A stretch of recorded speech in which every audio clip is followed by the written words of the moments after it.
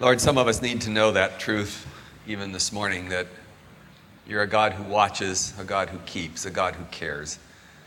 And sometimes things happen to us that make us ask the question, do you care? I pray that even in these moments of worship, through the power of the word of Jesus Christ, those who need it most will find your healing prescription for anxiety, for fear, for troubled souls. I pray that in Christ's name. Amen. Some time ago, we were landing at Ontario Airport in Southern California during some extreme Santa Ana winds, and I had the earphones on listening to the pilot talk to the tower, and I was hearing all the dialogue, particularly about warning about wind shear, and I know enough about that to make me a little bit on edge. And I need to tell you that for a few moments, while that plane was literally being bounced around like a feather, my faith wasn't working. In fact, I was scared to death. A commercial pilot friend of mine in our church had told me quite often, he teaches a class for people afraid of flying. He says, no plane has ever really been lost strictly due to turbulence. Well, I tried to remember his words in those moments, but I need to tell you they didn't help. I was still terrified. And this experience raised a question germane to our text today. It's an issue common to many believers when we're honest. Why doesn't our trust in God work for some of us when the chips are down, when we're in scary situations, when things overwhelming are happening to us? Why doesn't our faith work? Why are we still frightened like those disciples in the boat when the storm was raging and they thought they were going to sink even if Jesus was with them? So this leads me to ask a question this morning. What turbulence is tossing your life around today? What circumstances are causing your soul to surge with anxiety? And is your trust in God working? And if not, what are you going to do about it? I want to have us study these familiar words of Jesus, but perhaps going in from a deeper dimension today. And I would call these words from our Lord in his Sermon on the Mount, his prescription for anxiety in the life of a believer. And first we note in the text that Jesus commands. He doesn't suggest, it's not an option. He's commanding his followers not to be anxious. Therefore, I tell you, do not worry about your life. Do not worry about tomorrow, for tomorrow will worry about itself. Each day has enough trouble of its own. Here's the issue. Immediately, I want to ask, how does one command another not to be anxious, not to be afraid, not to worry? If someone had been sitting next to me at that airplane, in the airplane when I was being tossed around, they could have told me till we landed, don't be nervous, don't be frightened. But I would still be nervous. Telling somebody not to be anxious, it seems to me to be futile. And yet that's what Jesus is doing in the text. Anxiety reactions are almost involuntary. So what is Jesus saying? I would suggest that like every command in the Sermon on the Mount, Jesus is defining a standard of conduct that's impossible for any believer to achieve in our own strength. There's not one command in the entire sermon any of us keep every week perfectly.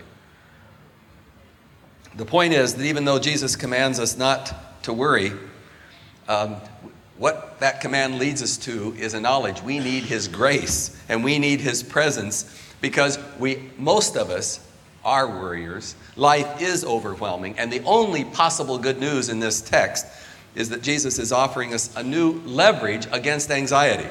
Because here are the facts about anxiety in the life of many of us. Even though Jesus says not to worry, we do worry. We are anxious about many things, and with good reason.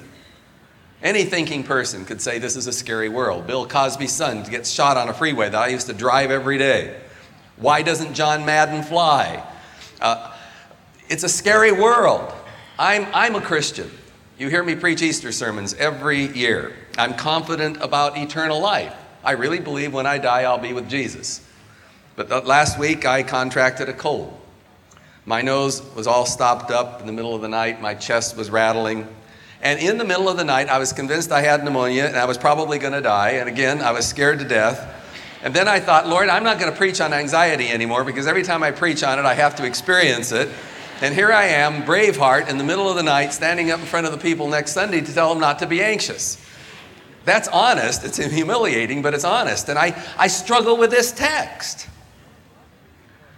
Well, last week with the elders, here's a new dimension. We raised this deeper issue about anxiety. Not every Christian is prone to be anxious. When we were making that bumpy landing in Ontario, my wife happened to be with me, and she was reading her book. And she never looked up, and when we landed and we came to a stop, I was in a sweat, and she kind of looked at me and said, "What's wrong?" She hadn't really even noticed we were going through anything. Living with a woman like that's a challenge. I really don't think it's fair that some of us are afflicted with anxiety reactions to life and other believers are not. And we found in the elders that this was true. God has a way of bringing people together. One is a worrier and the other doesn't know what worry is, and they spend a lifetime trying to understand each other.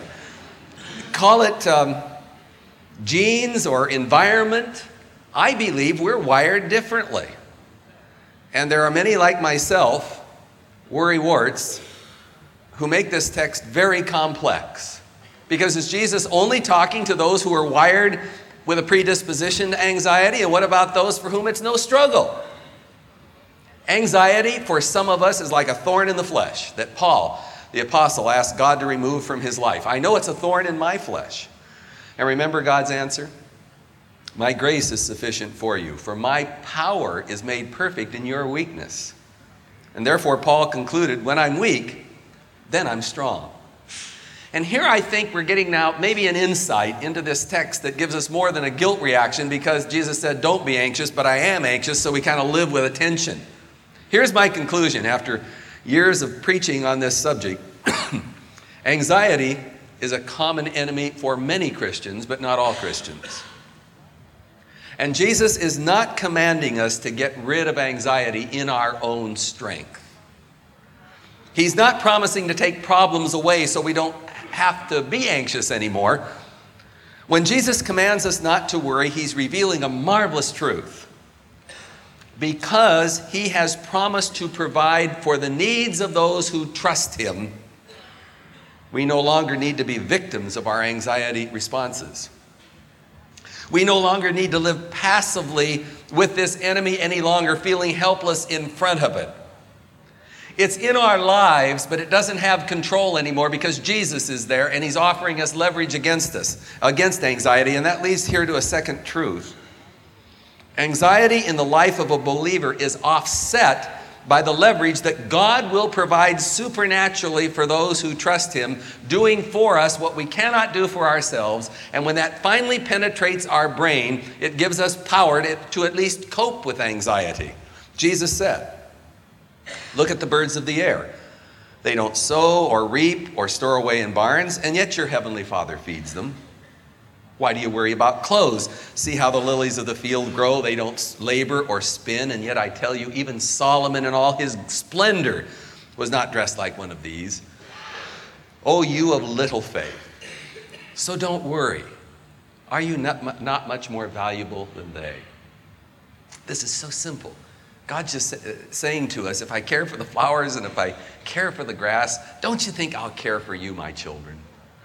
The Bible is full of promises about God's provision, and that should give us leverage against anxiety. He said, I'll never leave you or forsake you. I will supply all your needs. Cast all your anxieties on me because I care about you. I have upheld you from birth, even to old age and gray hairs. I will sustain you. That's either the greatest truth in the world that should at least give us leverage to cope with anxiety, or it's a myth and we ought to say it's a myth and quit talking about it. A believer breaks free from the power of anxiety when we appropriate these promises of God's provision into our thinking. It's a fact, emotional responses, including anxiety, follow thinking patterns.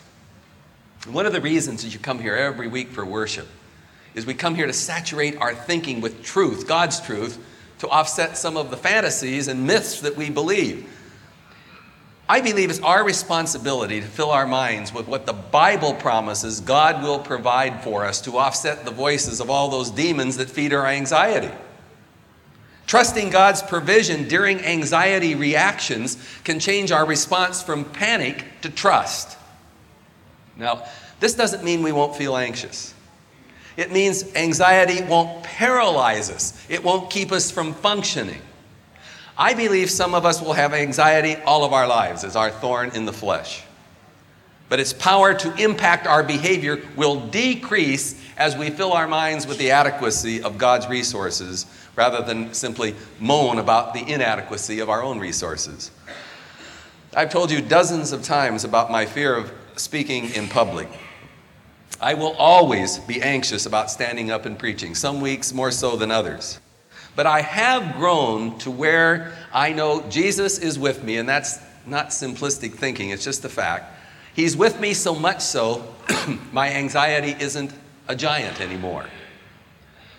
I don't let my anxiety keep me from functioning, to keep me from standing up here. I just do it, and He's with me, and it's there, but it's not an issue anymore.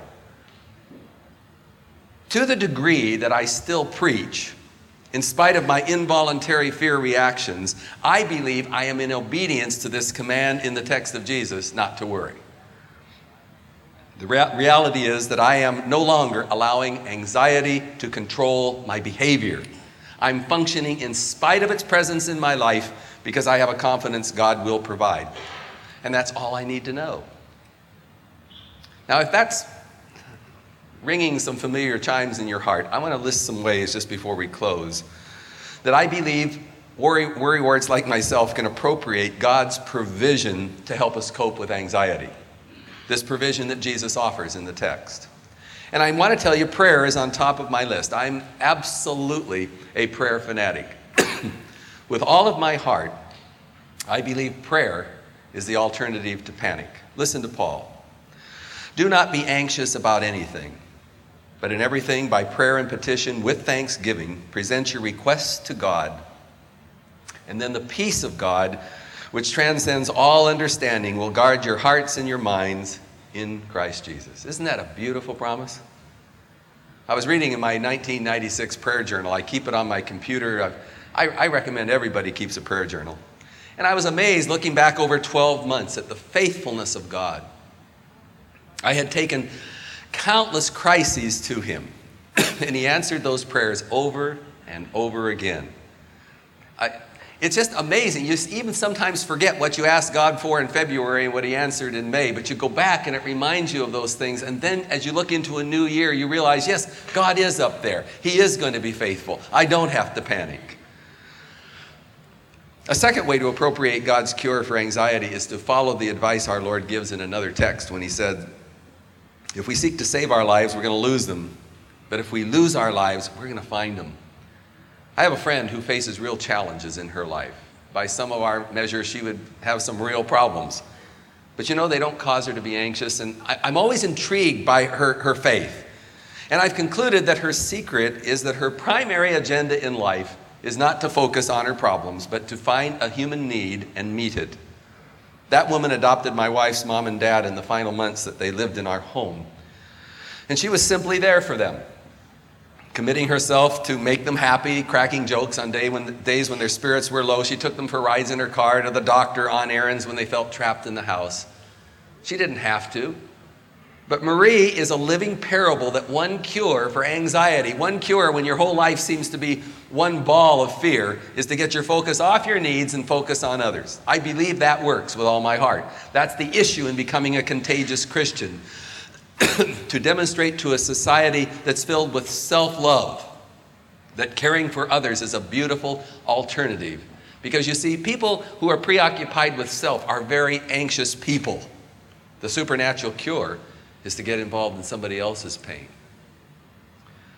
And then a third way to appropriate this provision Jesus offers in our time of personal need is to adopt the discipline of living one day at a time. This is, I think, one of the best things Jesus ever said about anxiety. Jesus warns that every day has enough trouble, so we don't allow tomorrow's issues to invade today. If I could just do that, that probably would do more about my own anxiety than anything else I could think about. Every person in recovery knows the strength of facing one day at a time. An alcoholic has no ability to think, for a year I'm going to stay dry, but maybe I can today. You see, spacing life's burdens by carrying only what God intends us to carry today, living in day-tight compartments, knowing 95% of what we worry about never happens, that can replace anxiety with the peace that Jesus wants to bring to your soul, even this morning, if a storm is raging inside there. Last week, I gave you this verse from Jeremiah. It's my favorite, and I give it to you often. It seems appropriate again today. Jeremiah the prophet gives us a summary of what the future holds for you if you're a believer. And it goes like this: I know the plans I have for you, for good and not for evil, to give you a future and a hope. I have to believe some of you came here today with a storm in your heart, anxiety, wondering about tomorrow. What's God's answer? I know the plans I have for you, and they're for good and not for evil, because I have a future for you, and I want to give you a hope. That's why you're in church today. That's a beautiful foundation upon which to face the unknowns of this year. And so I wish for you today that peace that comes from trusting these words of Jesus and his promises. I wish for you the mind of Christ, giving this confidence that it's really true. His eye is on the sparrow, and if he cares about birds, he certainly cares about you. Let's bow in prayer. Lord Jesus, thank you for such a simple but profound answer to our anxious hearts. Help us to hear it, to believe it, to apply it in our life, that you care about sparrows and you care infinitely more about us. In Jesus' name.